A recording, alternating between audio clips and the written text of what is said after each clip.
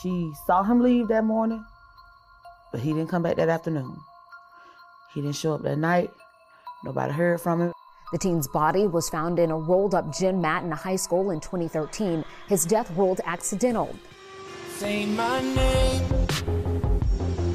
and remember what you've done. Your hurricane has blackened out the sun. Play your game. You can't continue to kill unarmed black people and get away with it. But if Kendrick did die of an accident, how, with all that distrust, how could you even ever show that? But then on the flip side is they didn't treat it like it could have been a homicide. Lowndes County Sheriff Ashley Polk announced officials were reopening the investigation. Only angle is to find justice for my son. You are currently listening to Season 3 of Ashes to Ash TV, The Investigation of Kendrick Johnson, Episode 10, More Questions.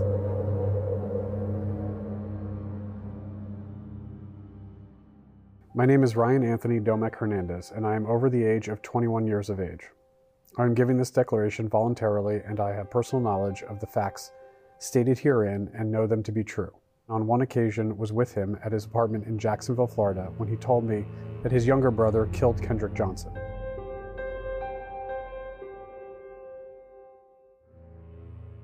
Before we dive into Ryan Anthony's statements, I'd like to take a step back and discuss how we got here. The theory that Ryan Anthony comes forward with really seems to be the prevailing theory of what happened to Kendrick Johnson in one way or another.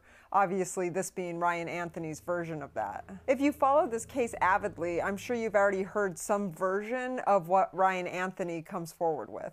For those of you who are new to this case, there's going to be a lot of names mentioned in this statement that you might not have heard before. So don't worry, as soon as we're done reading the statement, I'll go into who the people are so you have a better understanding of who Ryan Anthony is talking about. My name is Ryan Anthony Domek Hernandez, and I am over the age of 21 years of age. I am giving this declaration voluntarily, and I have personal knowledge of the facts stated herein and know them to be true.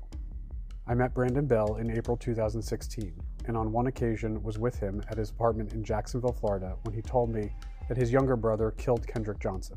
According to Brandon Bell, Brian Bell, Ryan Hall, and Kendrick Johnson were in the gym when an argument between Brian and Kendrick began. The argument was about or over Brian's girlfriend.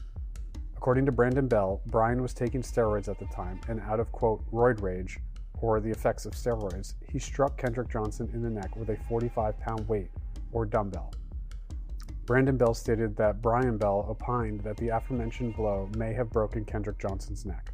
According to Brandon Bell, Ryan Hall was a witness to the fight, and Brian Bell told Ryan Hall that if he didn't keep quiet and help him move Kendrick Johnson's body, his father, now retired FBI Special Agent Rick Bell, would make sure he, Ryan Hall, would, quote, pay for it. Brandon Bell also told me that his father got in touch with Sheriff Chris Prine after being notified of the fight and Kendrick Johnson's death. Brandon Bell also told me that Sheriff Chris Prine got in touch with the county coroner. Brandon Bell also told me that his father got in touch with another FBI agent who in some way facilitated the editing of the high school surveillance video by corrupting or deleting some 1 hour and 25 minutes of the original recording.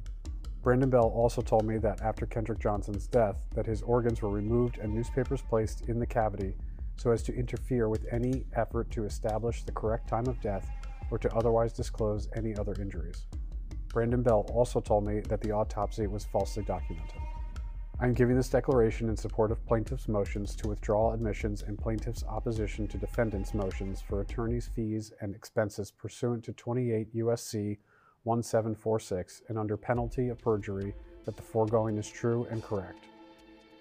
I'm sure some of your heads are spinning right now. I'm sure some of you are yelling at the TV, this is true, and some are saying it's untrue. So before we dive in too far, let's discuss the people that were mentioned in Ryan Anthony's statement. I think the most important person mentioned is Brian Bell. Brian was in school with KJ at Lowndes County High School, and they played sports together. Brian has been heard in interviews saying that him and KJ were friends. Action News, a news and media organization, interviews Brian. Did you have anything to do with the death of Kendrick Johnson? No. He's like one of my good friends. Even at the time of his death? even at the time of his death. So Brandon Bell is Brian Bell's older brother, and he's also attending Lowndes County High School at the time of KJ's death. Brandon was also big into sports at the high school. You know, every word we broadcast of this is going to be scrutinized by the blogosphere, the Twitter sphere, and so on. Yes, sir. It should be. And I want everybody to know the truth. And I mean, they can ridicule me and they can say whatever they want, but in the end, the truth will prevail. And everybody will find that me and my brother have been innocent and always will be innocent. So Ryan Hall, the third student mentioned, also went to Lowndes County and appears to have been friends or acquaintances with the Bell brothers. I asked Kenyatta, KJ's sister, about them. Did you ever hear of a kid named Ryan Hall? I heard about him, but I never knew him. Were you aware, or did you know at the time if he was friends with the Bell brothers, or you don't know about that? They said that he was. I don't know him, so I don't know. Were you ever suspicious of him at all, or he never played into any thoughts you had that dealt with KJ? I heard that he was there, but besides that, I don't really know him. Okay, so you had heard the rumor too that he had been there. Mm-hmm. So one thing I find really interesting about this is the Johnsons really have a different interpretation of the relationship between Brian Bell and KJ. They seem to be on very opposite ends of how they feel about how that relationship actually was. And even reference a well-documented fight that happened between KJ and Brian about a year before KJ was found dead. The students told investigators Johnson and the younger Bell boy, both varsity football players, had a fight on a school bus on the way to a game the year before, suggesting a simmering feud.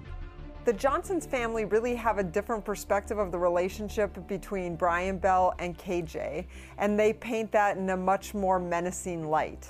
I then asked Lydia, KJ's aunt, about it. It kind of seems like a lot of the people are kind of focused on the Bell brothers. Is that kind of what the general consensus is from the family of what they believe happened? All I know is that they had an altercation. And every time they had an altercation, it was physical altercation. Of course, somebody got to get their ass whooped. It wasn't going to be Kendrick. If you and me, we fight, and you keep whooping my behind, do you think I'm going to keep coming back to try to get a rematch so I can win one time? No, I'm just going to let that go. Okay, you got it.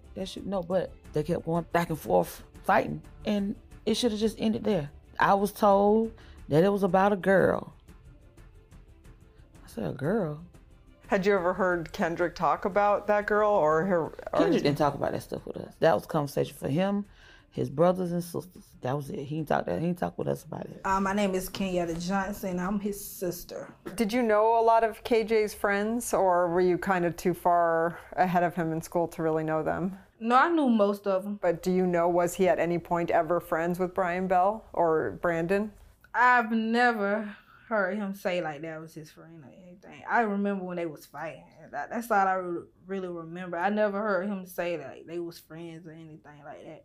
And did you ever know of KJ to have any girlfriends around the time? He didn't have a girlfriend at all. Okay, so in your whole time growing up with him, you never even knew of him to have a girlfriend? Nope. Okay.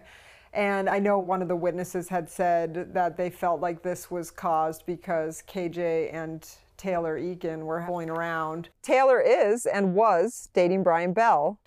That's what they say, but I don't really believe that either. That doesn't fit with who KJ was in your mind. I mean, he had a lot of friends, though, all races, but I still don't believe that. That seems like a weird thing to do in high school, to hide. And I used to sneak and go through his phone, so I would have seen it.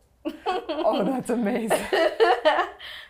I went through my sister's diary one time and it said, I hate my sister. And I was like, don't go through that. Oh my God. I was only about 9 years old at the time I read my sister Mac's diary. So sorry you had to find out this way, Mac. Oh my God. I don't think she meant it. We're good now. So can you, from how KJ described the fight, or how did you hear about the fight between him and Brian? Me and my mother had went to pick him up from the school. And when we got there, he was getting out of a police car. So that right there had my mama upset already. So that's how I found out. I think it's kind of what really surprised me about this incident is that KJ comes back to the school in the back of a cop car while Brian is given over to the custody of his mother and he's allowed to ride home with his mother. There might not have been anything nefarious going on there, but I'm really surprised because KJ is a minor that his mother wasn't called. And the excuse of why Brian was allowed to go home with his mother is because his mother was actually at the game and KJ didn't have any family at the game to send him home with. So that was the reason that was given of why KJ went back in the back of a police car and why Brian got to go home with his mom. But I think, with the temperature of today's society, black and white authority, and kind of what that's meant, I feel like there might be a lot of sensitivity to any time someone's put in the back of a cop car and the person of the fairer skin is allowed to go home with their parents. So I don't know if something nefarious was happening there, but it does just feel weird with all that we know about society today.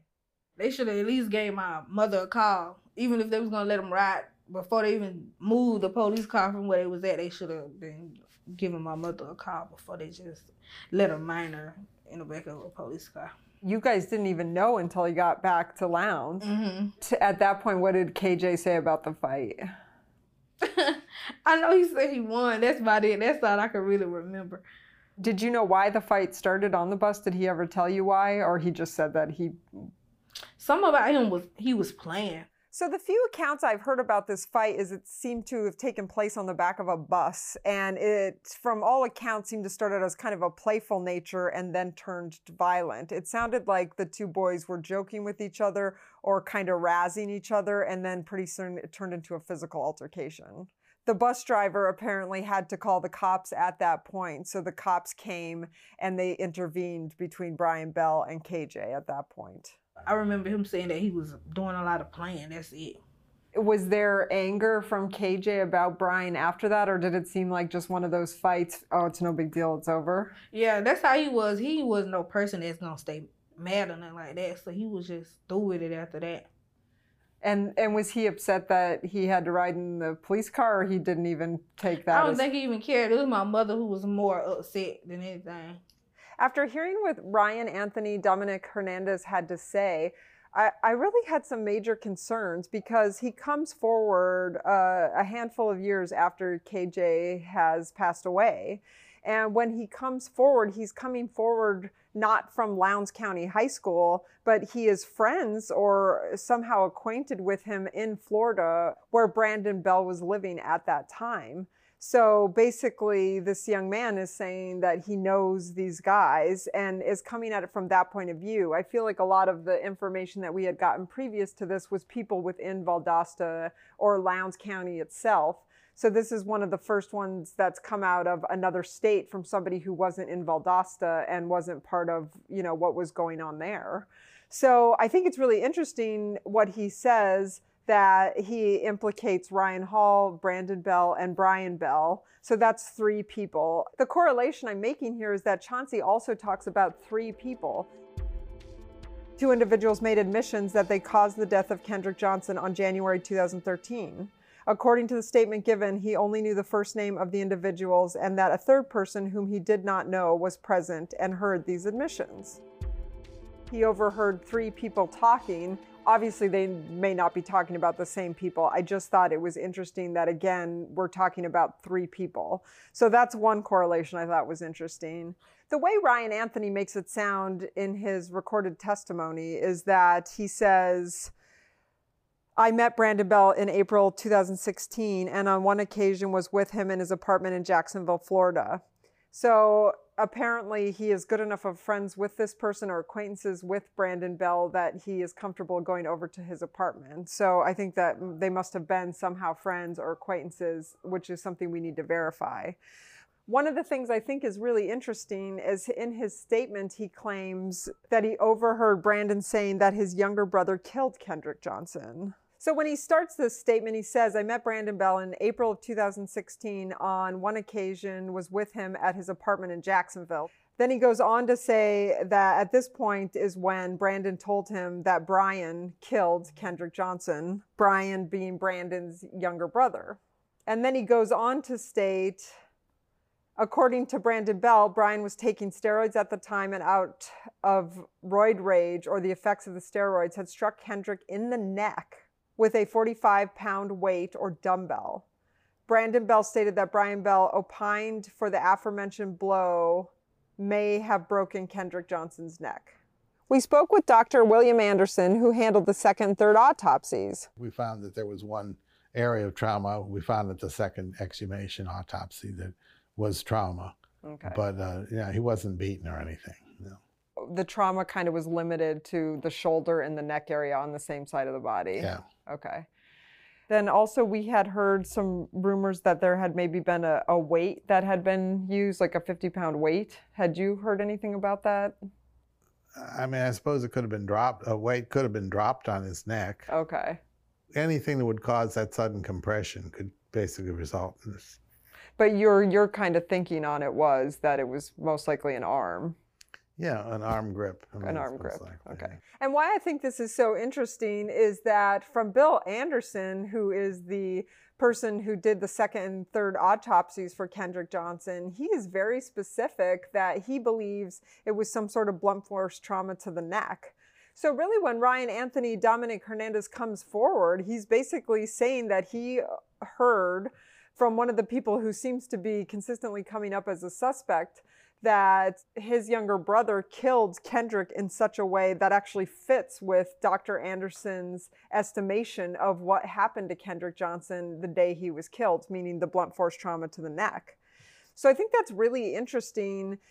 If we want to believe that Ryan Anthony is lying, we have to believe that he somehow knew about what the new findings were about Kendrick Johnson, which probably wouldn't have been too hard to figure out because it was pretty big in the news at the time, and then fashion that to make up this story. And I have some major concerns about that. Either you have a complete sociopath trying to get people in trouble for whatever reasons I can't imagine, or you have someone who's actually trying to bring relevant information forward to the cops. And the weird thing about Ryan Anthony, much like Dalton Chauncey, is he also seems to end up in jail. He ends up in jail on criminal trespass charges, and he's listed as not eligible for bail. And it seems really unusual that someone would be ineligible for bail for a criminal trespassing charge. So I wonder also what that means. Does he have a long rap sheet that he this time was not going to be given bail? Was the criminal trespassing that intense of a charge that you don't get bail for it because it also included maybe a person or hurting someone? So I'm really curious at why he went to jail and then why there was no bail set and where he is now. So we've been looking him up for quite a long time and we have not been able to locate him. So if anybody knows where Ryan Anthony Dominic Hernandez is at this point, we would love to talk to him and clear this up. Even if it needs to remain anonymous, that's fine. If he's around, I would love to talk with him just to understand if it was something made up for and what reason it was made up for, or if he still stands by his statement to this day. And then also to find out why he went to jail afterwards, if he's comfortable talking about that, and if he felt that the no bail was a product of him coming forward with this information, or if it was because of his trespassing charge. So I think that's one thing that we definitely need to start looking into, and I think is really important to this case. So to really believe Ryan Anthony's statement, you really have to believe that there's a conspiracy happening. Ryan basically states all the people that would need to be involved in this conspiracy at one point to basically make it work. Brendan Bell also told me that his father got in touch with Sheriff Chris Prine after being notified of the fight and Kendrick Johnson's death. Brendan Bell also told me that Sheriff Chris Prine got in touch with the county coroner. Brandon Bell also told me that his father got in touch with another FBI agent who in some way facilitated the editing of the high school surveillance video by corrupting or deleting some 1 hour and 25 minutes of the original recording. Brandon Bell also told me that after Kendrick Johnson's death, that his organs were removed and newspapers placed in the cavity so as to interfere with any effort to establish the correct time of death or to otherwise disclose any other injuries. Brandon Bell also told me that the autopsy was falsely documented. So if one chooses to believe Ryan Anthony's statement, you really have to believe that a conspiracy is afoot. So at this point, you have to have a whole bunch of people involved to make this theory actually hold water. And that includes Brandon Bell, Brian Bell, Ryan Hall, the Bell's father, another FBI agent, the medical examiner, the coroner, and Sheriff Prine would all need to be involved. That's 8 people right out of the gates that would need to be willing to protect a murderer. Now, some conspiracies do hold water, and a recent example of this is the Epstein case. I truly believe that most of us would have really doubted it if one of our friends told us that there was an island where underage girls were brought to have sex with adults, and that there were adult women involved and helping out with this entire process. I think that that would have been a lot for a lot of us to take in, but as we all know, what happened with Epstein is true. That's really the type of story you need hard evidence on to really believe, because it's almost too hard to believe. And another thing about the Epstein case is a lot of the people were profiting from the illegal activity they were participating in. So not only did that give them incentive to stay quiet, it also gave them incentive to continue with the criminal enterprise. So really, when thinking about the Kendrick Johnson case, in regards to Ryan Anthony's theory, we need to think about, why would these 8 people be willing to keep a murderer protected? What benefit did they get from doing that? Could you get them to falsify official documents, dispose of organs, alter surveillance tape, and pack a body with newspaper? On the flip side of this, Ryan Anthony really gives us a detailed account of what happened, and really kind of crosses all the T's and dots all the I's. And so it's a really satisfying testimony. I mean, really, in this 3-page statement, he clears up almost everything in this case, from how KJ was murdered to what happened to his organs. Really, he covers every piece of this case that you desperately want an answer to. He provides that answer. And that really makes me wonder, is this true or is this not true? One thing I'm really trying to do here is kind of lay out all the information that's come before we started investigating, and the few things that have come out since we've started investigating. And really, that kind of helps us get to the final answers, because we're able to check off people we don't believe were involved, and we're able to look heavier into theories that might hold some water. So that's really what we're trying to do by going through all these different incidences and finding out what could potentially be true and not true. So this is one more point in this case where I'm really confounded. Either you have somebody who heard exactly what happened with this case and has the answers that show what happened to Kendrick Johnson, or you have somebody who made this kind of wild story up for what reason I'm not really sure of. And both of those things are really difficult to get my head around. So I think this is one thing we need to pursue a lot heavier, and to find out if any of these statements that we've heard over the last couple episodes are true, or if they're not true, and what that means as far as examining this case further. What other avenues can we take to try to find out what happened to Kendrick Johnson? Ashes to Ash is created by Ash Patino, associate producer Kate Giordano, crew Bree Blankenfeld. Title music was performed and produced by 8 Graves, and the name of the song is Bones.